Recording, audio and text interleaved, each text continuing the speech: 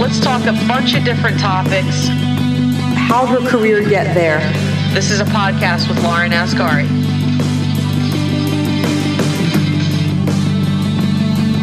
All right, all set. Ready? Mm-hmm. All right. Welcome to the Lauren Asghari podcast, How'd Her Career Get There? And my guest today is Christine Michelle Carter. Welcome. Thank you. Thank you for having me. Absolutely. Thrilled to have you. So Christine is a global marketing strategist, and in addition to that has wrote for magazines like Forbes, Time, Entrepreneur, Health, profiled in CNBC, New York Times, and Women's Health. So a long list there, a long list. So let's kind of jump right into it and get started with, to provide a little bit of context, kind of your background. Where'd you grow up, siblings, only child? Sure. What was life like? Sure. So I am a Baltimore Hun, hence the fact that I said Baltimore and not Baltimore. Born and raised here. I grew up in the Guilford area close to Johns Hopkins University. I have an older sister through my father and a younger brother through my mother. I was raised with my younger brother and have always been very interested in the growth and development of Baltimore and the preservation of Baltimore. I love being a Baltimore Hun. I got my career started with a regional retailer, Fire and Ice, which was a jewelry, or is a, because it's still in business, a jewelry and fossils company. I was their director of marketing. Moved from that company to starting my own company. So I did retail business development for the city. I worked with small business mom and pop retailers. I did their marketing, advertising, public relations. My company, along with Downtown Partnership of Baltimore, founded Baltimore Retail Week, which was 9 years ago. Mm-hmm. After I decided that my husband and I wanted to have a child and I needed health care, I went back to the corporate world and started working for Zipcar. So because of my experience with working with the city, I got a job as the person who helped launch the Baltimore market for Zipcar and did that for about 5 years. So I worked with like Hopkins, I worked with University of Maryland, I worked with real estate developers to put Zipcar all around the city. And then after that, I had my second child, West, who is now 3 years old, and went to McCormick, where I am now. Okay. Mm-hmm. And when you were little, did you know, like, when I want to grow up, I want to be in the marketing space, or what were you like as a kid? You know, I went to Grayson St. Peter's, and we used to, I don't know if they still do this now, because that was like 80 years ago, but we, every Wednesday, used to go to the Walters Art Gallery, and I fell in love with that museum and decided that I wanted to become a museum curator or an art dealer. So we're sitting right now in Stevenson University. I came to Stevenson University and when it was Villa Julie College and studied interdisciplinary studies. I was one of 11 folks, and I was the first on the campus history to ever do interdisciplinary studies as a freshman because they didn't offer art history and business. Oh. So I really had to take ownership of my degree because there was no set path. Right. And I worked with my advisor, and of course I graduated with that, a degree in art history and business. That's what I really wanted to do. And then how did you get into, so you graduated, and then what took you to kind of start your own business and do the other things instead of? So what transitioned me into marketing was that when Fire and Ice was developing their website, their e-commerce channel, they not only carried jewelry, but they carried fossils, and there was a lot of history that went along with the products that they sold. So that I had a background in that, so I could speak to that and write about that for the website. And then it just transitioned into loving the actual retail side of the business more, and the products that were sold and the relationships that retailers and business owners have with their products. And I just fell in love with that idea and supporting them. And I said, okay, I'm supporting that for one retailer right now. How can I do that for many? So that's what made me open up my own business. Okay, cool. So I'm going to go back to talking about Baltimore, because I grew up around Baltimore, and I've been here most of my life. So I'm a huge, I feel like Baltimore sometimes, I love talking with people about this, because I feel like sometimes Baltimore doesn't get the love that it should. It always gets, when it's in the news, it's always the, I'm air quoting this, bad side of the city instead of showing all the great things that it has. Yeah. What is your perspective on that, having grown up here? Yeah, so I've seen the city go through enormous transition over, I'm 32 years old, over the years that I've been able to be cognizant of what's going on around me, and I have had the luxury of being in roles that have allowed me to work with the 220 plus neighborhoods that Baltimore has to offer. So I have the perspective of getting to know the Hamden Huns and getting to know the people in Park Heights. That's where my family is actually from. And getting to know the Guilford side and getting to know the Roland Park where I currently live. And every neighborhood offers such a different perspective and different, and they bring a different part of like diversity to Baltimore, which I think that you won't get in other cities, other major cities. And so I appreciate that about our city. And yes, it's a very hard-working, blue-collar city. I like that too. I like the fact that it's very honest. It's not a pretentious city at all, and you have to pull yourself up by your bootstraps and really show that you bring something to the table. And I like that about this city. Yeah, me too. And I feel like even when you go through parts of the city that maybe not people outside of the city maybe don't go to all the time. Yeah. Like you get to see like the architecture of the city and the history of the city is just like I feel like it's really underappreciated. Yeah. So. And I actually just did a piece for Style Magazine about why I'm choosing to raise my kids in the city and why I still live in the city. I think that having my kids be born and raised in Baltimore City just makes them much cooler, makes them much more grounded than somebody who grew up in like the country or something like that, or grew up in the South. They have a unique perspective that many other young kids today may not have. Yeah, absolutely. When's your Style Magazine? It is coming out the September issue. Okay. Yeah. Right, so everyone check that out. So when you were going through your career, what were some things, I'll say hurdles that you had, or were there any, or was it pretty smooth sailing for you? You guys can't see me, but I'm a young black woman. Hurdles. Right, exactly. Life's just a sailboat. It's a dream. No, gosh, I dealt with ageism like you wouldn't believe. You know, a lot of people thought that I couldn't possibly bring innovative ideas to the table because I was green.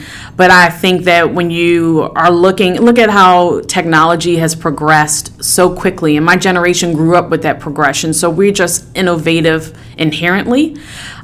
We don't necessarily need to have that kind of experience, and I kind of had to bring that perspective to a lot of the folks that I worked with. It's not the fact that I have been a business owner for 30 years and whatnot, and I'm advertising in the newspaper. No, I didn't do any of those traditional things. I always tried to bring to my clients an innovative, cost-effective approach. So over time, they got used to that idea versus the traditional advertising that some of them wanted to do. So I dealt with the ageism. I dealt with the racism, of course. I dealt with some of the gender stereotypes. You know, when I decided to have my daughter and go back to the corporate world, if I didn't want to go to a happy hour, just for the mere fact that I'm an introvert, I don't like to do that. It was, she wants to be home with her daughter, or she's, a homebody, and that wasn't necessarily the case. So I think that my situation is no different from many working women. Mm-hmm. So how do you, in kind of all those categories, right, age, race, gender, what kind of tips or advice do you have for people that are maybe having those same challenges? Like, how do they get past that if it's not natural to them to do that? Keep a list of everything you've done and put numbers to it and let your work speak for itself.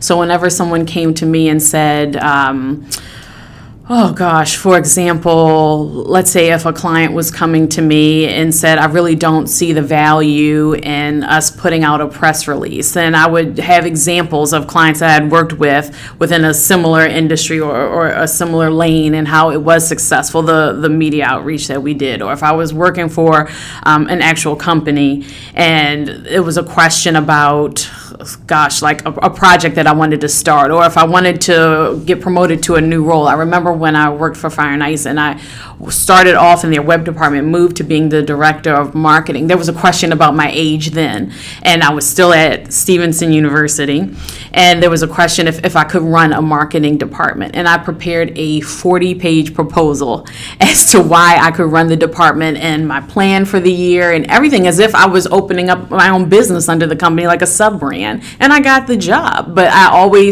I recommend that. No matter what you do, always have the numbers and the facts and figures to back it up, because people can't say anything to that. They can come with the stereotypes as much as they want, their own assumptions. Everybody has them. But as long as you have the numbers to back up that you actually, are a boss, then you're good. So where's your perspective on the stereotype of millennials and whether it's whatever it is, entitled and lazy? Yeah, I know. I hate that. I try to debunk that quite a bit for the past 2 years from my Forbes articles. I always come with the facts. That's my favorite thing to do. But it's just simply not true. I hate when people say that we're lazy, that we're entitled, that we're cheap. Listen, we grew up with the Great Recession. We started working in the Great Recession. We grew up with the terrorist attacks. We saw our parents struggle. We are penny pinchers, and we have to deal with things like this housing situation. I've read something that said 60-something% of millennials regret buying a house. Yeah, we do, because we were told to do it. Mm-hmm. I've owned houses and hated it, and it was because I was told to do it. We're struggling with a lot more than people assume, and these assumptions that they make about us is just completely untrue, and it's unfair. Mm-hmm. It's just really unfair. What do you think changes that? Does that just evolve as the next generation comes in under millennials, and then? You know what I love about Generation Z? I've done a bit of research on them too. I've done a bit of research on them as just individuals and then as mothers. They are so similar to Gen X. And, God bless them. But Gen X has given us such flack, just such problems. They're the ones who say that we're entitled and lazy and all of that, because most of our parents are baby boomers. But Generation X, whenever I think of them, I think of assumptions and stereotypes. Right. I think of the Breakfast Club for some reason, and I think of the oversized sweaters and the angst and the emo, and that's what I feel like as a whole generation, which is it's unfortunate, but that's what I think of when I think of them. And Gen Z is they are very what is the word I'm looking for? They're not idealistic at all, I guess, compared to millennials. In spite of everything we go through, we always think that there's light at the end of the tunnel. Generation Z is not like that. They are very practical, just like Gen X. Yeah. I just think that's funny.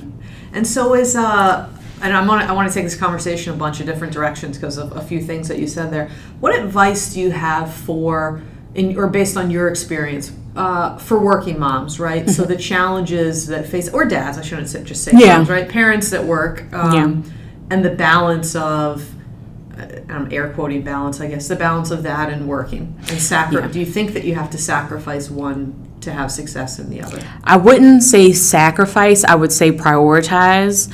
Even though my beat is supposed to be about work-life balance, I changed it, I think, recently to say how parents are tackling work in life, and if I didn't, I'm going to do it after this. But it's because it's kind of like the scales of justice kind of bit. Sometimes you're going to be focused more on work, and you aren't going to be able to dedicate so much to the kids. That's fine. That's normal. If that's parenting, you're doing it for the greater good. I think that needs to be said, because a lot of people feel guilty about that. Mm-hmm. And then sometimes you're going to be focused on the kids, which you should be. When you're on vacation, you don't need to check work emails, all of that kind of stuff. But sometimes you're going to be focused on the kids, and work is going to fall by the wayside, and that's fine. Mm-hmm. I feel like giving yourself a break, like when the pendulum swings one way or the other, giving yourself a break and being like, all right, at any given moment, I'm doing the best that I can do, and whatever that is, and being present in whatever that is exactly. the most important thing. So what, in terms of your experience so far, what type of professional mentors have you had? What have they, if any, I shouldn't assume that you've had some. Have you had any, I guess? Yes, I have. Okay. Some of the most impactful have been female. Okay. Always. And it had nothing to do with them being female. It just, coincidentally, as I look back, the professionals I have been most impressed with have been female. They were go-getters, they were detail-oriented, they were collaborative. At the same time, they were great leaders, inspirational women. Mm-hmm. It just, so be it. So we are.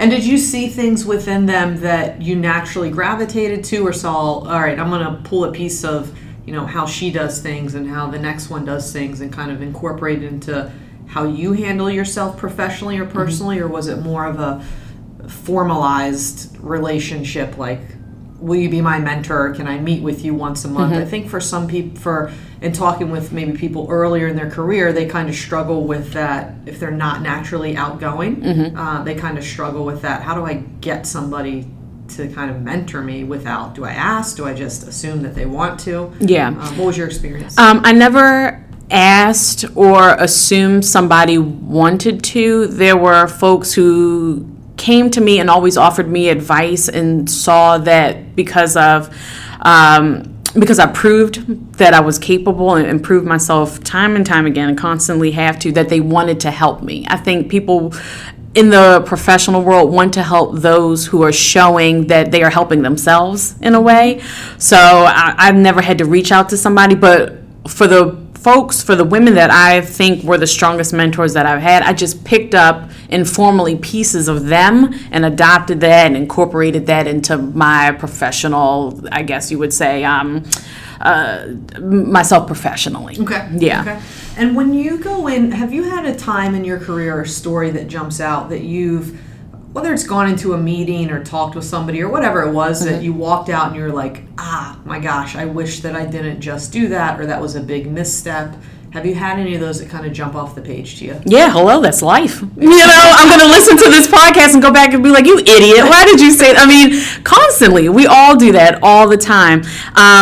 What I think back to an article that I wrote for Forbes about imposter syndrome. And the situation that I set up was when I was on the train headed to New York for a meeting with, I think it was with Google. I can't remember who the meeting was with now at the moment.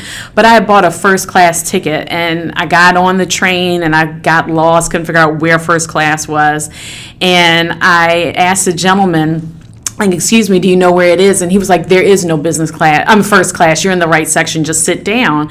And I was like, well, I think that I'm not. My ticket says first class. So I, ended up making my way there. But I felt like, was it with people my age, with millennials, we constantly deal with that imposter syndrome. That goes back to what you said. Like, you always feel like, oh man, should I have said that? And that's the feeling that I was getting when I was on the train. I was like, do I not look professional enough to be in first class? Is it because I'm a woman? Is it because I'm young? Is it because I'm black? Like, why did he not think that I belonged in first class and that I'm going on a business trip? So right, what's that self-doubt? Exactly. So I think that we all have those moments of self-doubt. And that was probably the biggest for me. That ended up being a huge article for Forbes because so many people my age could relate to that. We constantly feel that way. Right. And so when you get in those modes, do you notice yourself in times like that? To your point, it's just life, right? Right. Kind of like an internal thing saying, just say what you're thinking, or do you have that kind of inner monologue, or do you think should people do that? Well, I always say what I'm thinking. If anything, I'm always saying to myself, why did you say that versus you should have said that. But, right, exactly. I need a filter. But in those moments, I just say to myself, you're in the room for a reason, and the perspective that you provided was asked for because you were sitting in the room. Somebody asked you to come to the room. So don't doubt that you bring something valuable to the conversation.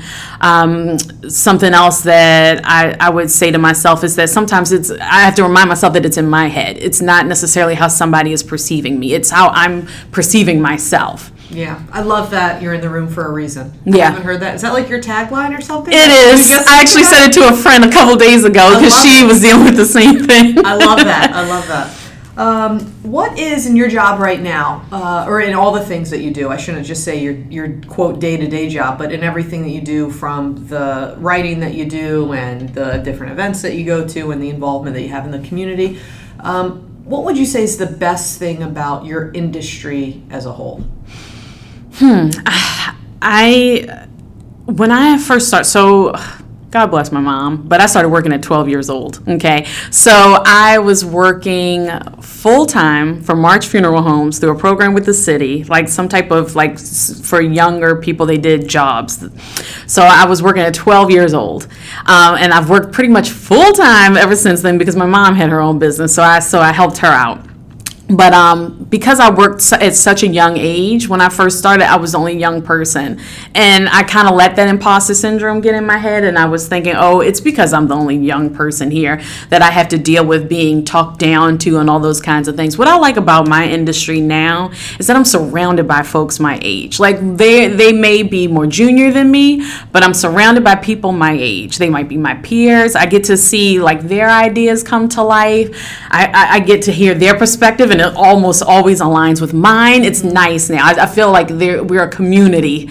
And when I'm writing, I see other millennial writers. When I'm speaking at events, it's folks that are my age, and that's nice because I didn't have that when I had to like be a director of marketing in my 20s. I didn't see other people my age. It was a bunch of older white men in the room that I was talking to. Right. So that's nice. And what on the flip side of that, what is kind of the underbelly of your industry? Gosh, the underbelly of my industry is I think that sometimes we still have to fight those stereotypes, probably. We still have to prove internally and then also to the folks that are in the room that we deserve to be in the room. Mm-hmm. Yes, we were invited to it, but that doesn't mean everybody always thinks we should be there. So sometimes we do have to deal with that. Mm-hmm. In the space that you're in, is there a lack of marketing to consumers across the board, diversity of consumers, right? Do you think that in general marketing products goes to, and whether it's age, race, gender, whatever it is, do you think that in general the advertising or marketing world needs to include everyone in how they're marketing products, or not? Do you think that's not an issue? So there is that was an issue. However, I think it was last year Nielsen released I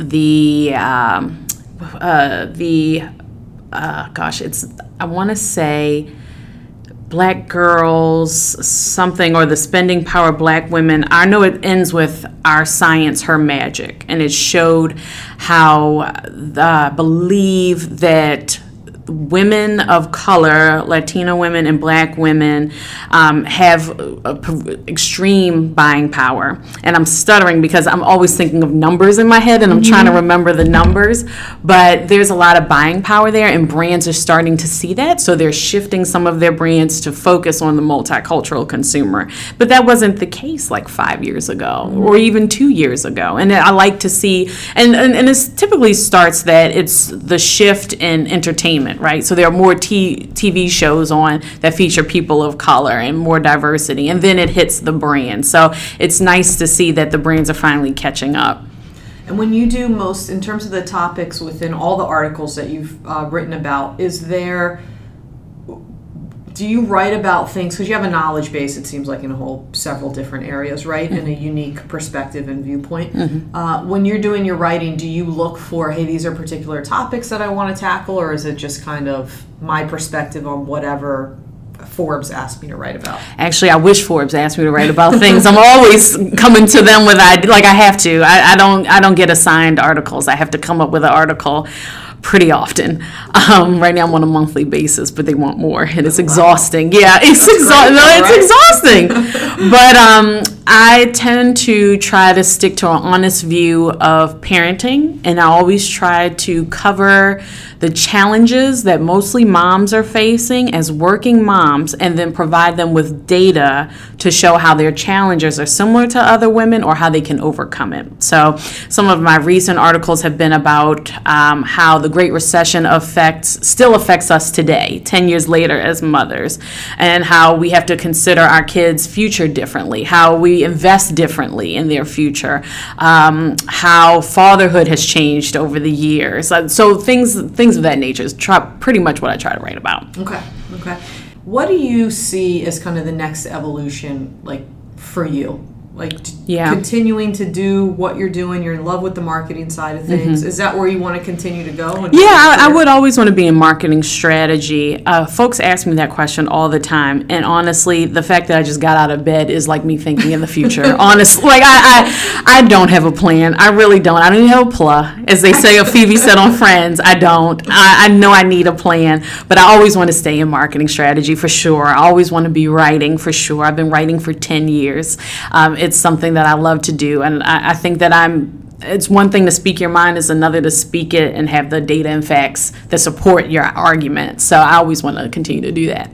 What's your perspective on social media, influencer marketing, things like that affecting, just brands in general? Yeah. So I gave a talk at the Public Relations Society of America convention, and I was discussing the article I wrote for Forbes about influencer marketing and moms as social media influencers. And I started the talk off by saying it's no different than the Tupperware industry, 60 years ago. It's no different. It's still women referring products and services to other women and doing it because of ego, to feel like they're leaders within their community.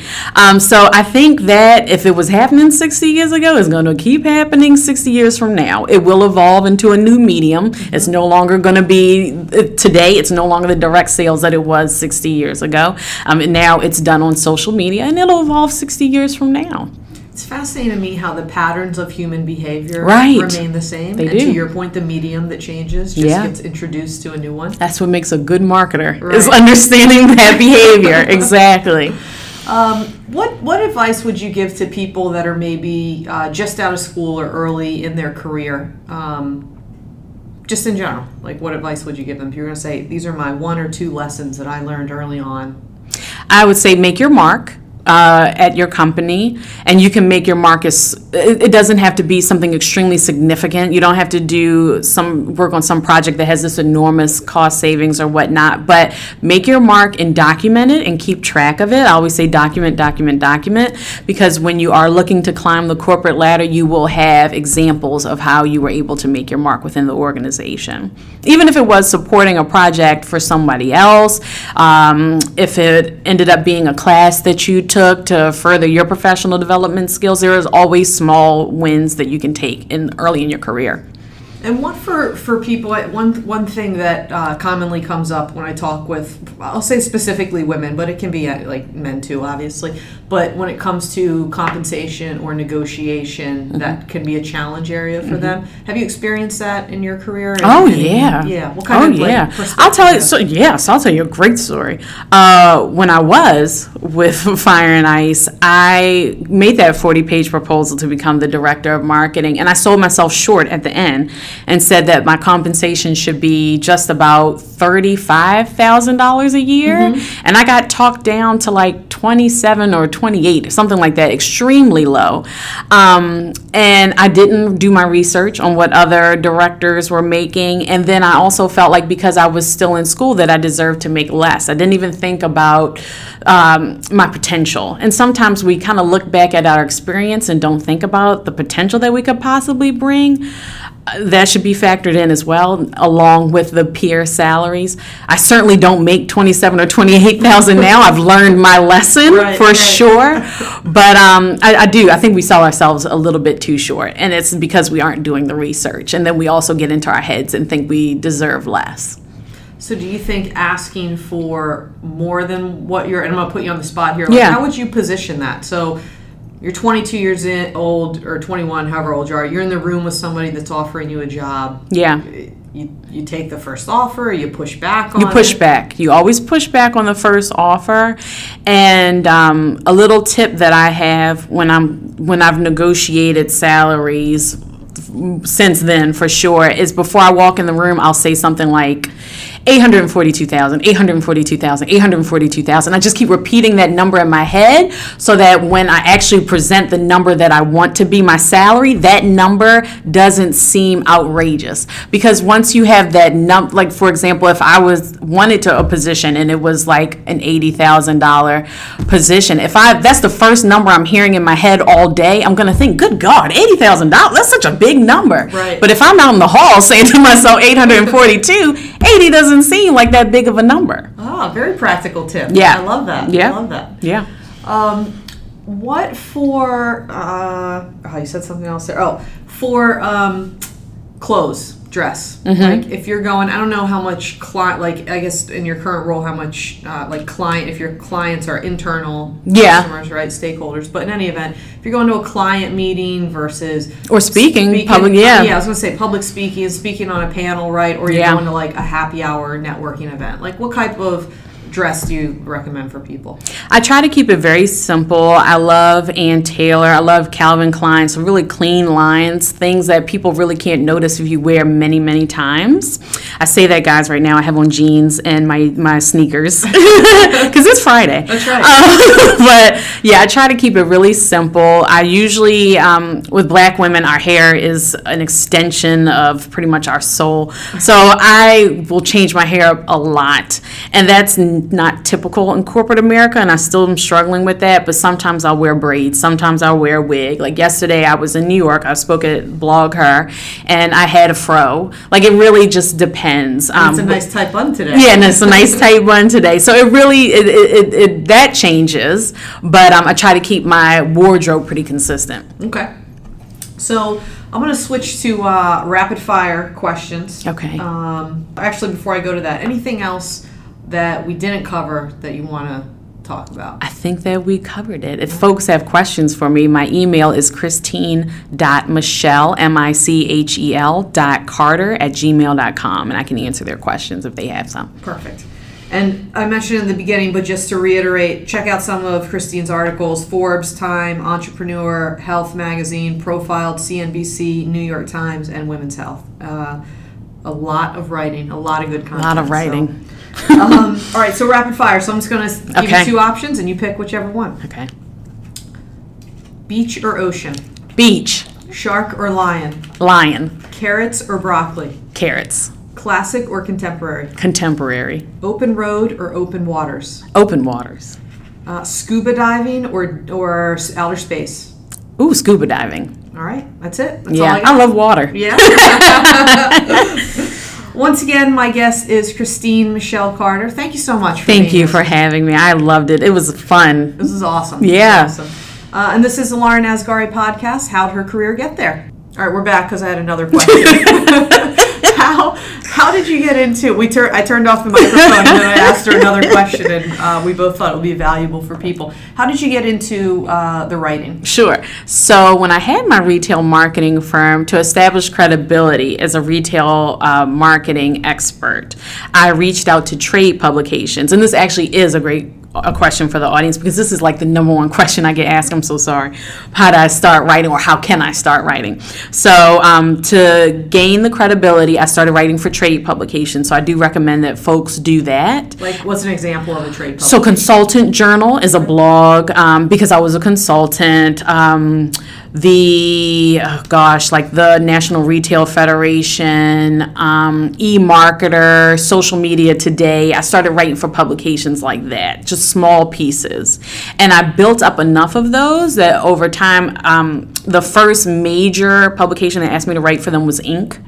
And then from there, I was featured, I was profiled in Ebony, which again just adds to your credibility. And then that's how I started writing for Forbes and whatnot, and all of the others that came.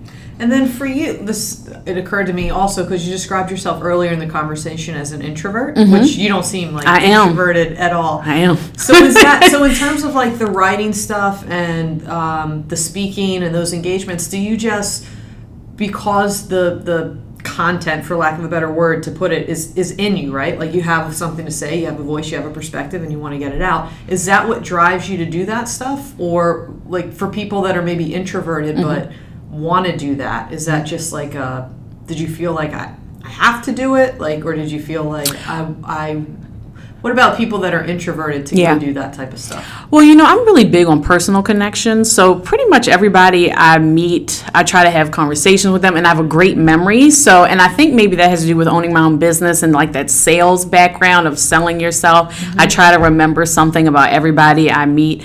So whenever I do interview somebody on stage, or if I have to speak on stage, I really make it a point beforehand to speak to people one-on-one in the audience, or speak to the person that I'm interviewing, or the panelists that I'm doing the moderation for, and that helps me because I live off of personal connections versus just going on a stage and talking like I'm Steve Jobs or something like that. Yeah. Gotcha. Okay, cool. That's it. I'll probably ask you another question.